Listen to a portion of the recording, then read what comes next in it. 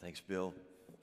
Thanks, Rick and Miso, for serving us today. Thank you, worship team, for serving us today. Thank you for being here today.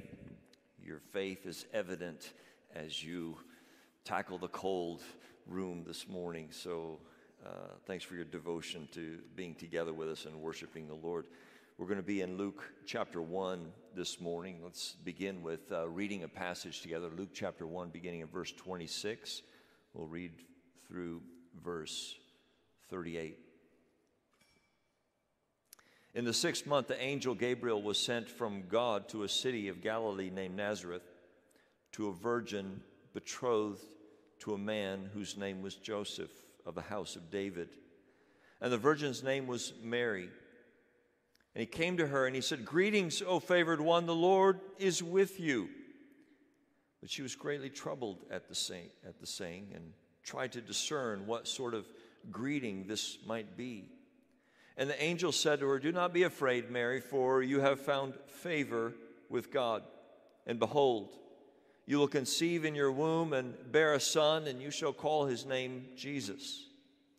He will be great and will be called the Son of the Most High, and the Lord God will give to him the throne of his father David, and he will reign over the house of Jacob forever, and of his kingdom there will be no end."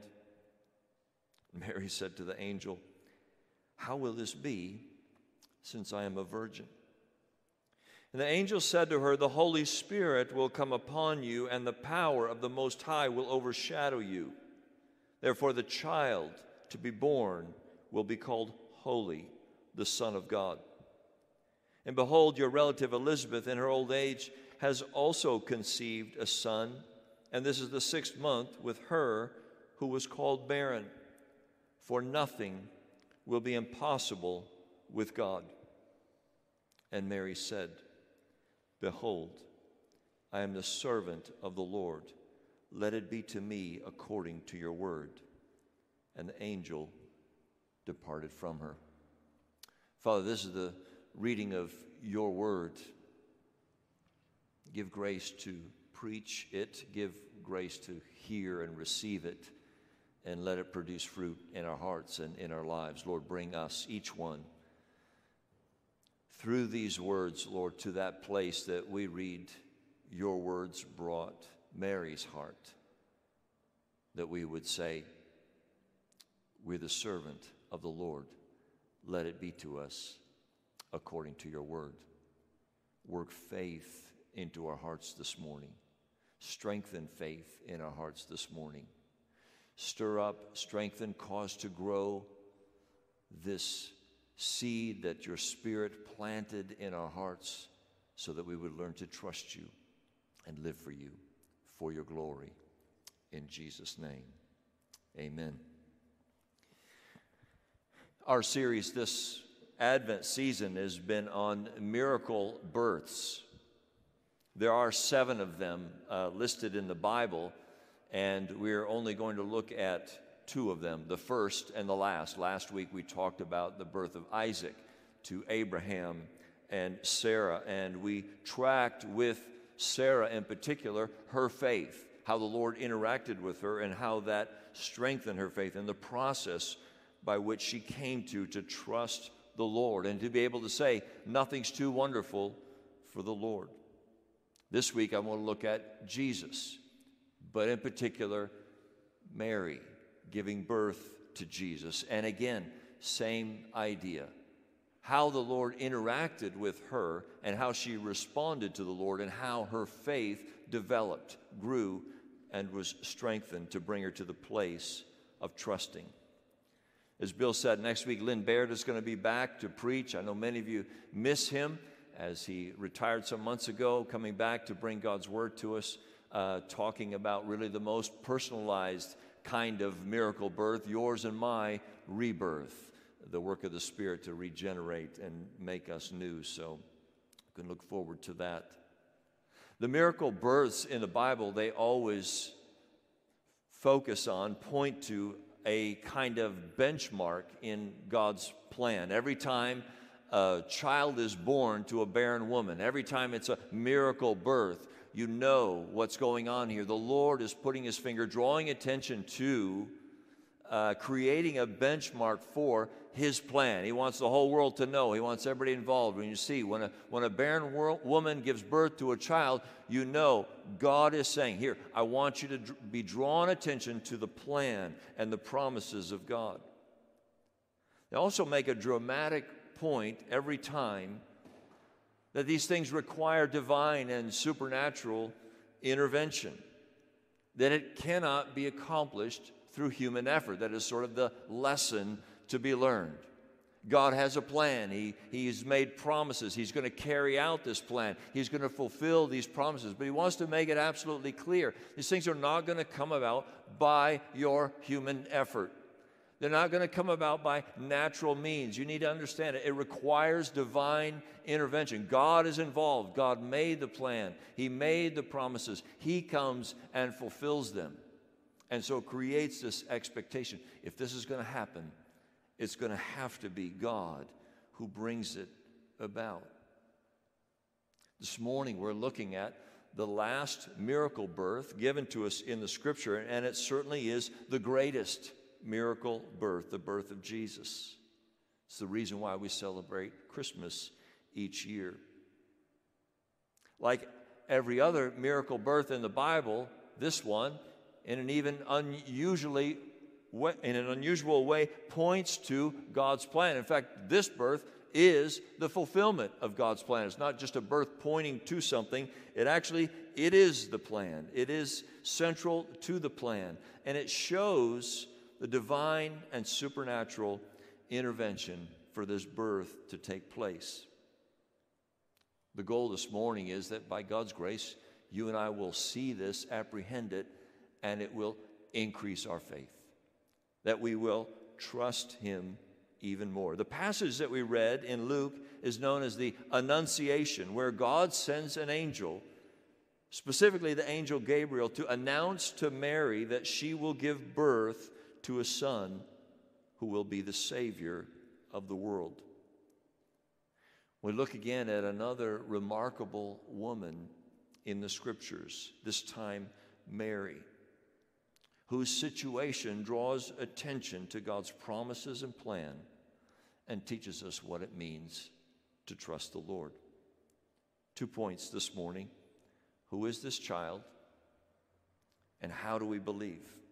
We'll look at Mary's example to instruct us. How do we believe? How do we grow in faith? So, who is this child, and how do we believe? We need to understand this about faith. The reason these 2 points I'm putting forward is because they're so vitally connected. Knowing who Jesus is, knowing specifically in more detail, understanding who this son will be that Mary is going to bring into the world, it's the source, it's the object of our faith. So the goal is to encourage your faith this morning. But I understand, and I have conversations, and I hear people, and they talk about faith as if it is this kind of thing that you either you have it or you don't. And all too often, somebody who is a Christian wakes up one day or finds himself in a situation where they lack faith, their faith is stumbling or crumbling or wayward or something, and there is a sense of sort of giving up. I guess I just don't have it. Like faith is this kind of pixie dust that just happens to get sprinkled on you, and you have it or you don't. But what it actually is while it is a gift of the Spirit sparked in a heart, we need to understand the aspect of faith is that it is something that grows. It is like a seed planted in a heart, in your heart, something that needs to be cultivated, something that needs to be strengthened and built and worked and exercised so that it can grow stronger and larger. The understanding about the object of our faith and the faith itself go hand in hand together. You can't separate them. You can't talk about faith. You can't think about faith without tying it directly to its object. So we want to look first at who this child is, because the child is the object of our faith. We don't want to think about faith or talk about faith separate from who the faith is in. And by God's grace, that will help us land where Mary landed. So who is this child? This Annunciation actually begins sort of a fresh understanding of who Jesus is, a fresh understanding of the Messiah. There's lots in the Old Testament that help prepare us for understanding who the Messiah is, but this announcement, this time when the angel shows up and begins saying things to Mary about this is what's going to happen, it really does start a fresh chapter and give great insight into who Jesus is. And Gabriel visits this young girl and says, you're going to bear a son. Call his name Jesus. This is the name I want you to give him. Name him Jesus because the name Jesus means salvation.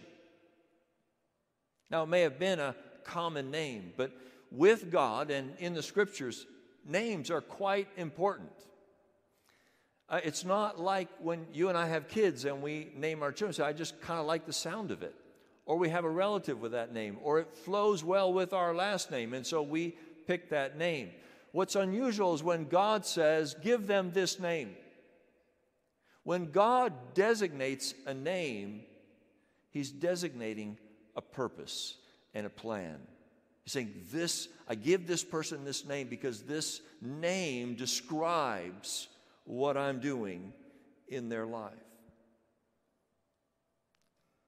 And the angel says to Mary, he will be great. This Annunciation is actually beginning to lay the foundation for something so unusual about Jesus.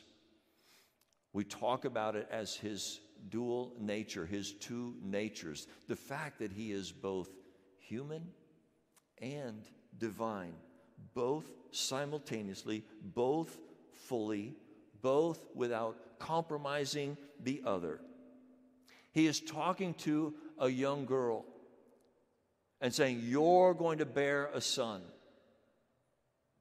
Human. But he's going to be a Savior. He's going to be a Son of the Most High. He's going to be great. He's going to be the Son of God. Divinity. He's going to be great. And in fact, that aspect actually is a key aspect of his greatness. The greatness is shown in his condescension. The fact that God would take on human flesh, that God would condescend and come down and become one like us, that is his greatness. Because he is so far above, because he is so far other than us, and yet willing to come down and take on our form. We're not able to ascend to his plane, to where he is, to his level. We're not great. He is great, not just because he is at that level. He is great because at that level he's willing to come down to ours. Greatness here means more than just being above us. It also means his willingness to be made low for us. Of course, the real uniqueness of this divine and human nature that's coming with Jesus, with all the names and the titles and the terms used to describe Jesus, it's really the conception of the child that tops it all off. When Mary asks, how's this going to be? Well, it's the Holy Spirit will come upon you. Fathered by divinity, mothered by humanity. A quote from Stephen Charnock, a Puritan author, about this wonderful aspect. He writes, what a wonder that two natures infinitely distant should be more intimately united than anything in the world. More united than anything in the world. that the same person should have both a glory and a grief, an infinite joy in the deity and an inexpressible sorrow in the humanity, that a God upon a throne should be an infant in a cradle, the thundering creator be a weeping babe and a suffering man. The incarnation, he concludes, astonishes men upon earth and angels in heaven. There is something so unusually great about this child. This announcement to Mary, Gabriel is revealing to her there is something highly unusual, something totally unique about this child, this son that you are going to bring into the world. Gabriel also tells her that God is going to give to him the throne to a kingdom that will never end. So Gabriel, in a sense, moves from his identity and now begins to share as well about his role. This is who he is. This is what he's going to do. He's going to be a king that reigns. He's going to be given the throne of David. Luke makes much about David and Jesus being a descendant of David. And here, Jesus is going to take up the throne of David. When God promised to David, there will be someone on your throne forever, that was pointing to this boy that was going to be born to this woman, Mary. David, the one king in Israel's history who was talked about as a man after God's own heart, who longed to please the Lord, who loved the people, who had God's blessing on him to go out and lead God's people into victories, and the one to whom God made a covenant to establish this throne forever. There's a wonderful proverb in chapter 29 of Proverbs, verse 2. It says, "When the righteous increase, the people rejoice. But when the wicked rule, the people groan." When the righteous increase, that word increase is often referred to a level of influence. So there are some English translations that would say, when the righteous rule, the people rejoice. And that gives a proverb to this reality of what Gabriel is announcing here to Mary. Jesus is going to take up a throne. Here's the righteous one who's going to rule. And when he rules, the people will rejoice. So who is this child? He's the one who is going to rule. Oh, and with that, he's the one you want to rule. You want him on that throne. The source of our rejoicing as a people under his authority comes because God has placed him on the throne. God has given him the throne, put him in authority, put him in charge. Oh, and when we have the right man in charge, then we're at peace. The land is at peace. Then we prosper. Then there's blessing. Then the people rejoice. So there's my first point. Why is that so important? Why lay that foundation? Why talk about, again, who is Jesus? Because our faith that we're called to rests upon that. The faith, the trust that you and I are supposed to live out of, the devotion in our lives that springs from the faith we have, all that faith rests in those realities about who Jesus is. Our call to follow Jesus makes no sense without recognizing who Jesus is. Isn't that the challenge sometimes we fall into as Christians? We're trying to be good Christians. We're trying to be a follower of Jesus. But sometimes we lose sight of the realities of who Jesus is. And we separate and we forget. The reality is it is in recognizing who Jesus is being saturated with this glory of this one that Gabriel is announcing. That's the key to growing in faith, having faith, and being able to live out of faith. You can't separate those things. If you're here this morning and you find that your faith is weak, your faith is wavering, maybe you walked in the door this morning and said, I don't have any faith. You won't get it and you won't grow in it by focusing on the faith. You gain it, and you grow in it, and you mature in it by focusing on the object of that faith. Let Jesus be the one you look to. Faith is weak. Spend more time in the Gospels. Read about Jesus. Read what he said. Read about what he did, who he was. Watch him, learn, take it in. Let Jesus be the lens that you read all of the Bible through, that it is all about him. Find good books that focus on who Jesus is. We referenced a couple weeks ago, Knowing Christ by Mark Jones. There's another book, Christ Alone by Stephen Wellum, great book. And Seeing and Savoring Jesus Christ by John Piper. There's good books out there. What happens when your faith is weak? Oh, press in and look more to him.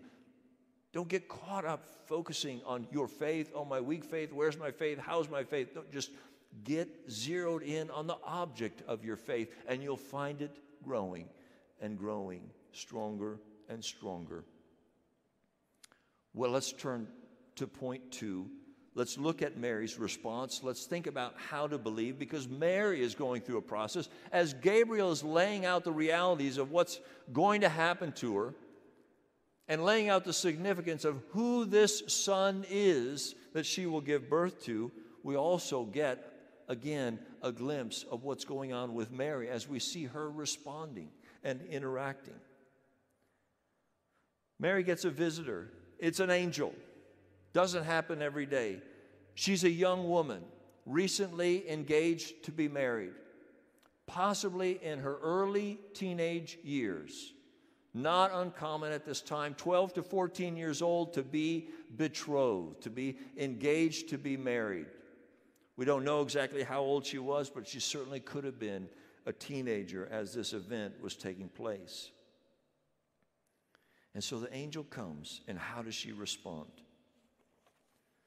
The first thing the text tells us is that she was greatly troubled. No kidding. Gabriel shows up in your room, starts telling you a story. She is perplexed. But the text explains to us she wasn't perplexed because she was visited by an angel. It's the greeting that got her all befuddled. It's the greeting that got her troubled. When Gabriel shows up, oh, favored one, the Lord is with you. That's what threw her off. That's what got her so perplexed. When Luke, who's writing this, lays this out, he seems to make a point of every time he introduces a character, he talks about their pedigree. He lists off Zacharias and Elizabeth and Joseph, all how they're related under the priesthood, under Aaron, under David, and so forth, but not Mary. When he gets to Mary, no pedigree. It's not that she didn't have it, but Luke is not listing it. Luke is writing it in such a way that Mary shows up, in a sense, as being the only one who really doesn't have a leg to stand on as far as the favor of God. In other words, he's trying to describe everybody's pedigree. You can understand why this person is involved in the story here, because they're a descendant of so-and-so, because they're in the line.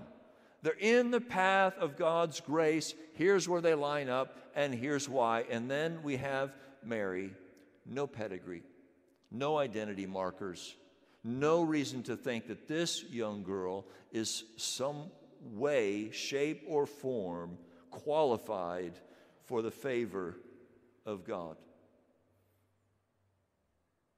But the greeting is not a saying that says, "Oh, Mary, you have so much of the grace of God." No, it is a statement that is saying, "Mary, you are being bestowed upon so much of the grace of God." It wasn't Gabriel showing up and saying, "Been looking all over for somebody so worthy, and I finally found the young girl who was so worthy so that I could pronounce this." It's the opposite. He's coming and saying, "This is coming to you." It's a little bit like the story of the angel that came to the man Gideon. I don't know if you remember the story back in the book of Judges. Gideon was part of Israel, and they were being overrun by the Midianites. They were being oppressed. And so everybody was sort of hiding and scared. And it says Gideon was hiding down in a wine press, threshing out wheat.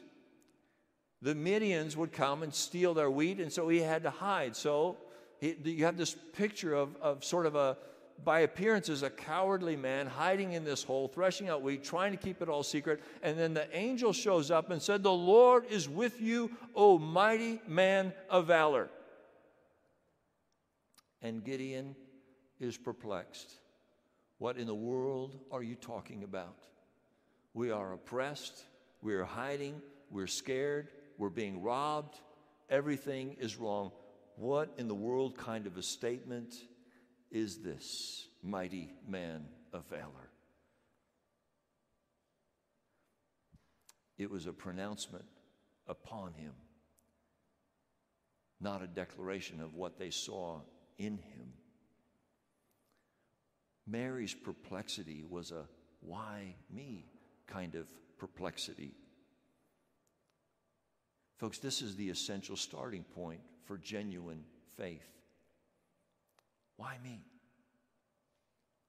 Why would God come to me?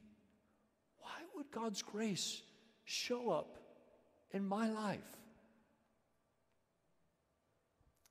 This quiet kid, son of Dutch immigrants, introverted, born to atheist parents.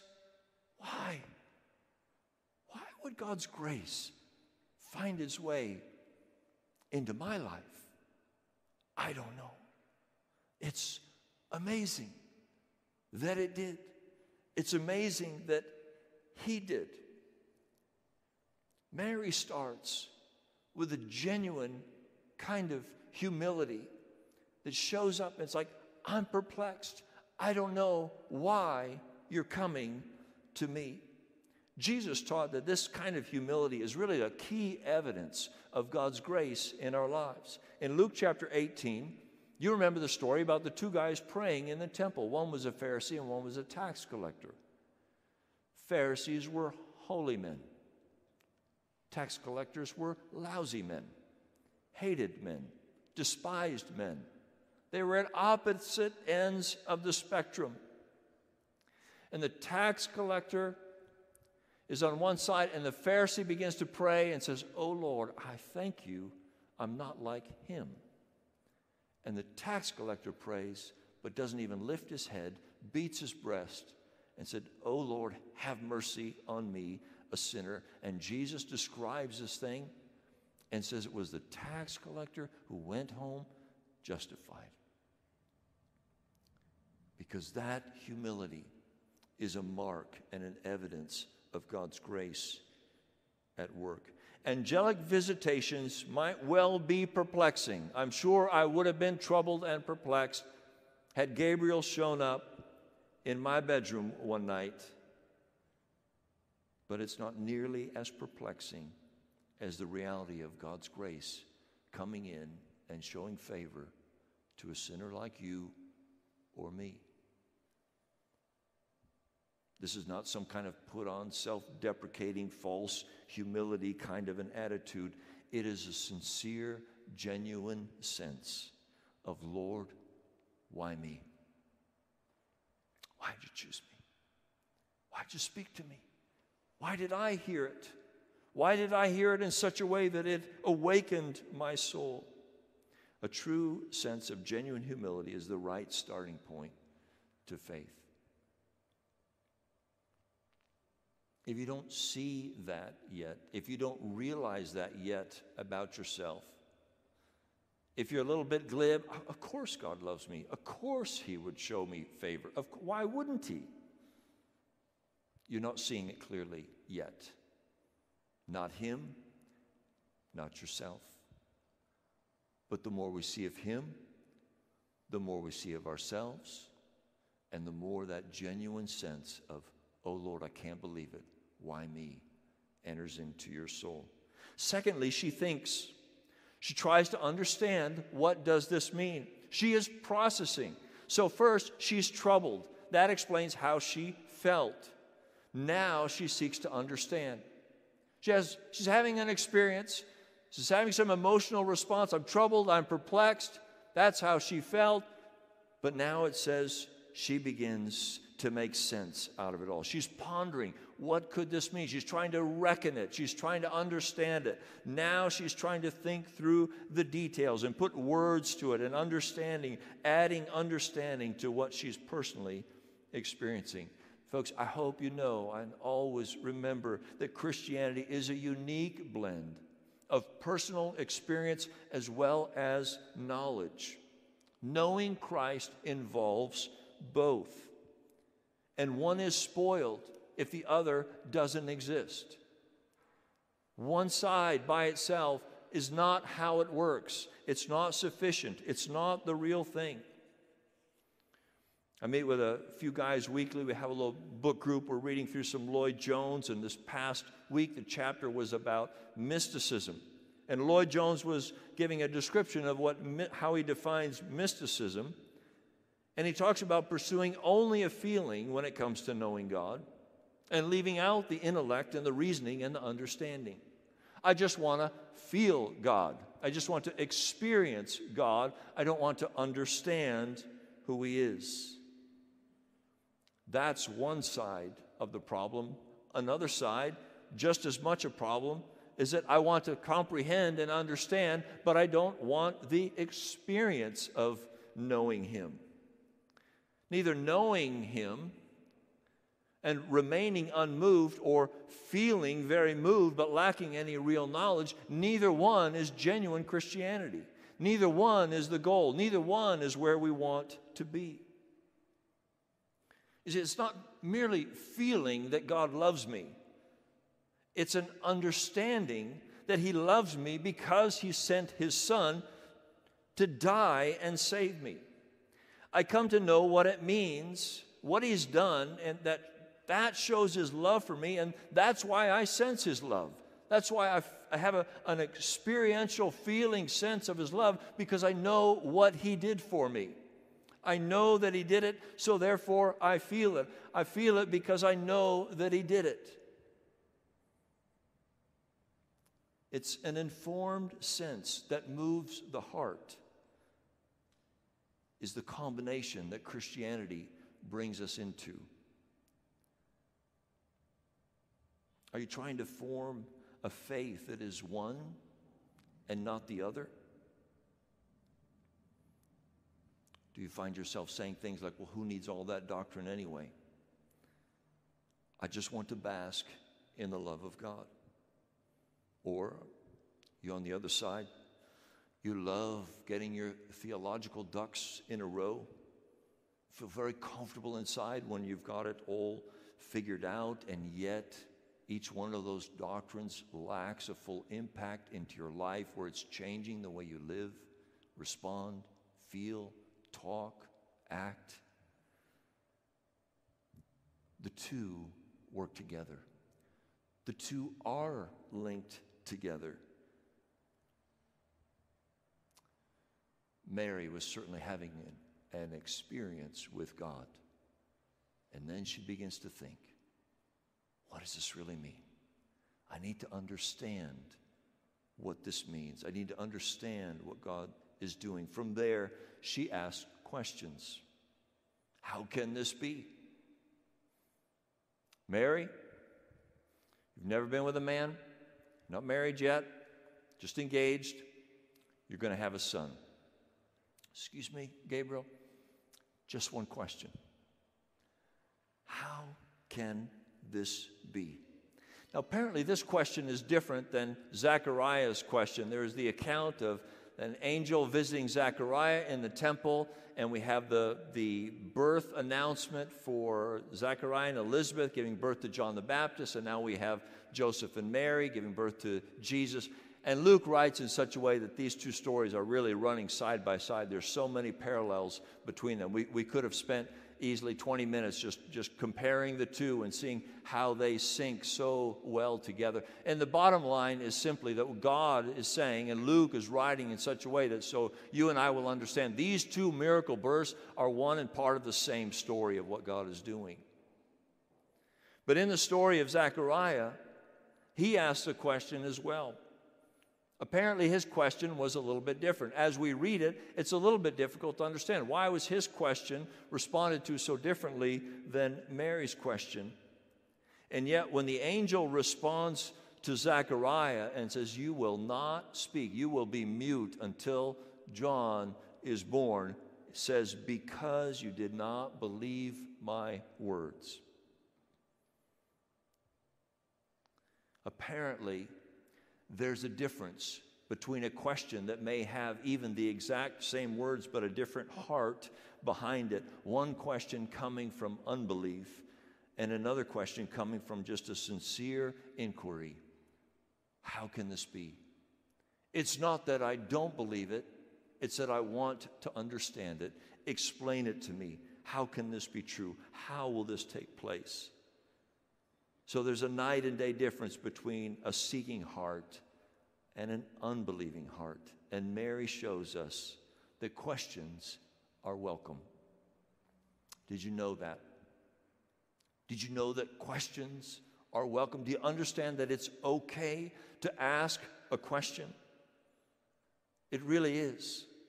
I've been hearing more and more deconstruction stories, people leaving the faith, leaving the church, and coming back with a sort of accusation. I wasn't allowed to ask questions. I went to this church, but as soon as I asked questions, I got pushed out. I want you to know, friends, this needs to be a place where there's room to ask questions. That's part of growing in our faith and understanding who is Jesus. We've got to be free to ask questions. But notice this, Mary brings her questions to the Lord. Mary didn't have an encounter with Gabriel, and Gabriel told her these fantastic things, and she said, "Oh, just hold on a minute. Now let me go check with the Greek philosophers and see what they have to say about angelic visits and virgin births. Let me Google it, and let me go to this YouTube channel and see what they have to say and what this. Let me check with the Romans and see how they view these kinds of things, and I'll get back to you." She takes her questions to the Lord. Gabriel is there, sent by the Lord, representing God, and she says to him, "How can this be?" She wanted to know how God was going to do something, and so she asks God's representative how he's going to do it. Could I bring a caution? It's good to ask questions. We all need the freedom to ask questions. We should all think carefully and consider, where are we going to for answers to these questions? This is why, folks, our convictions about the Bible are so adamant, so strong, how we keep laying those foundations down again, because we've been given a source about who God is, that tells us who God is and what is his plan and how is he going to bring it about. So we have this source of objective truth that we can turn to and look to for answers to our questions.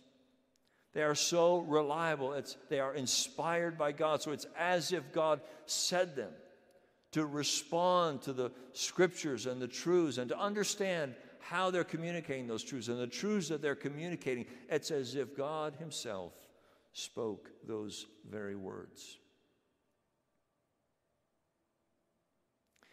Do you notice in this short little interaction that we read, can you see how Mary's faith is growing and maturing? We can take this short encounter and you can extrapolate it out into your life, into my life, and realize, look, this is what happens. We experience things with God. We try to comprehend and understand, and so we seek clarity and we gain understanding about what God is and who he is. And we ask questions. How can this be? This doesn't make sense to me. You're saying this, but humanly speaking, that doesn't make any sense. Tell me, how is this going to take place?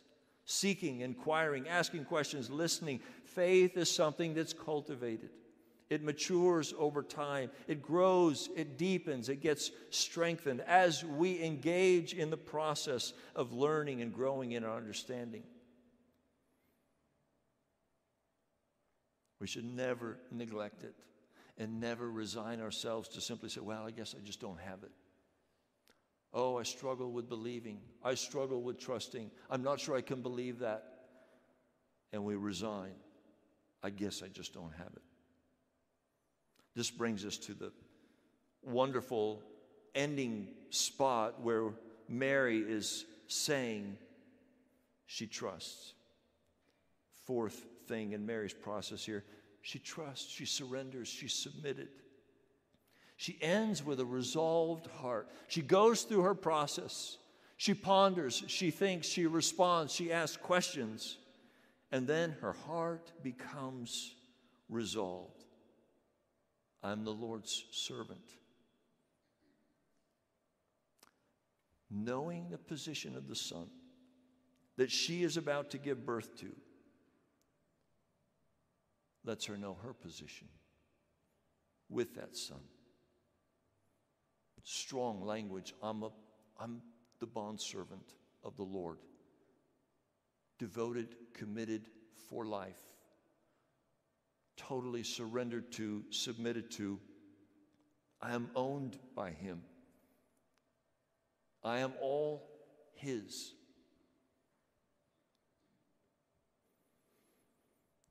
There's another kind of response to God's grace. Maybe some of us have dabbled in it. Maybe you've heard it. It goes something like this. Lord, I'm so glad you showed up in my life. I have such big plans for myself. And I've been looking for someone to help me with these plans, to help make it happen. I wasn't sure I could pull it off by myself, and I was looking for someone who was good and powerful and supernatural, who loves me like no other. And so I'm so glad you're here, so that you can work with me on my plans and help bring this all about. So here's the list of what I need from you. Just know this, if God is your servant, it's just a matter of time before you become convinced that he's let you down. It's just a matter of time before you become convinced that God has betrayed you. If your approach to God is that he is your bondservant, it's just a matter of time. I see where this is going. We can predict it today. It's just a matter of time before you end up being so disappointed. God will not sit in that seat. He cannot sit in that seat. He cannot sit in that co-pilot seat. He's the Lord. The very essence of who he is insists in the role that he must be in. He is in. He cannot be other than the Lord. And so Mary begins to recognize this, and she surrenders herself to him. I'm the Lord's servant, and let it be to me according to your word. It's hard for us to comprehend what that must have meant to this young girl. Go ahead, God. Do what you're saying. Do what you're going to do here. We don't realize that she probably had in her mind the reality that she was signing up for a life of disgrace, a life of loneliness. You know, we tend to think today, if the teenager gets pregnant, the honorable thing for the guy to do is to quickly marry her. But apparently it was quite the opposite. We read in the scriptures that Joseph, thinking it to be the honorable thing, was going to quietly divorce her. If this plays out the way Mary understands it's going to play out, she must have realized, I probably won't get Joseph out of this deal. He'll be gone. I'll probably be alone. I'll have to live with the stigma of being a single mom, an unwed mom, a teenager with a baby. The economic hardship that I'm bound to be entering into is going to be difficult.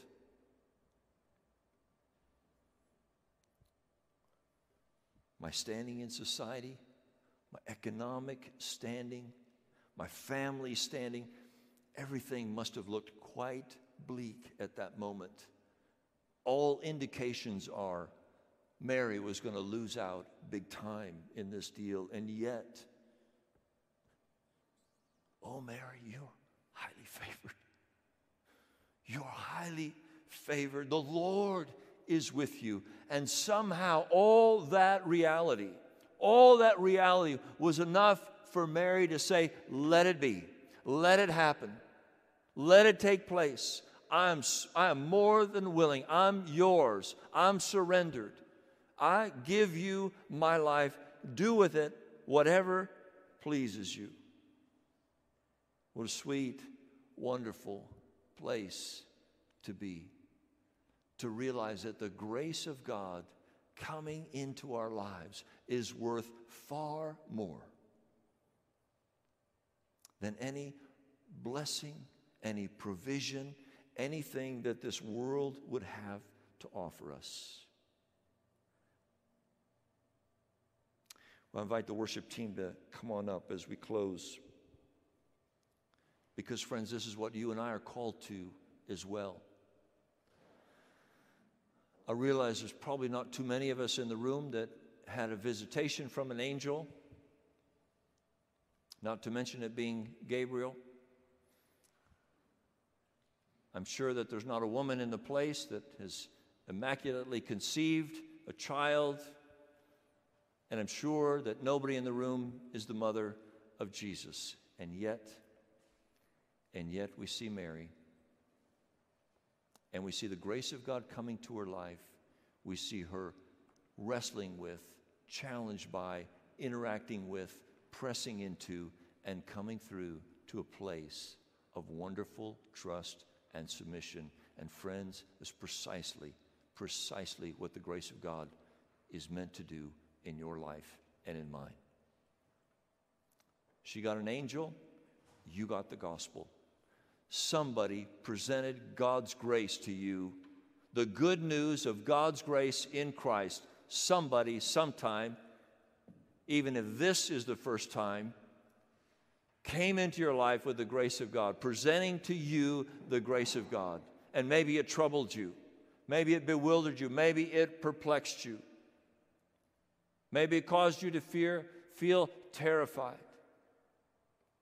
But hopefully, from there, you sought to understand. Maybe somebody helped you understand.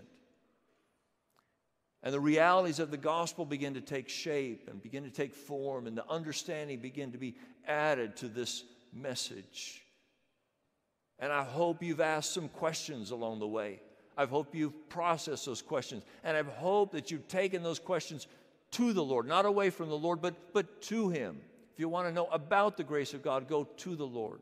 If you want to know about Jesus Christ, go to Jesus Christ and ask your questions.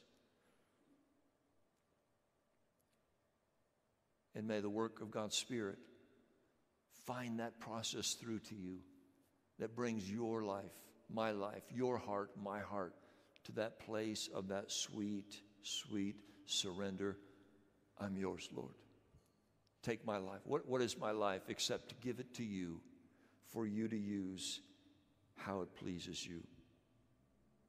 May, by God's grace, each one of us in this room come to that place and be able to say, like Mary said, I'm the Lord's servant. Are you the Lord's servant? May it be to me according to your word. Let's stand together as we close.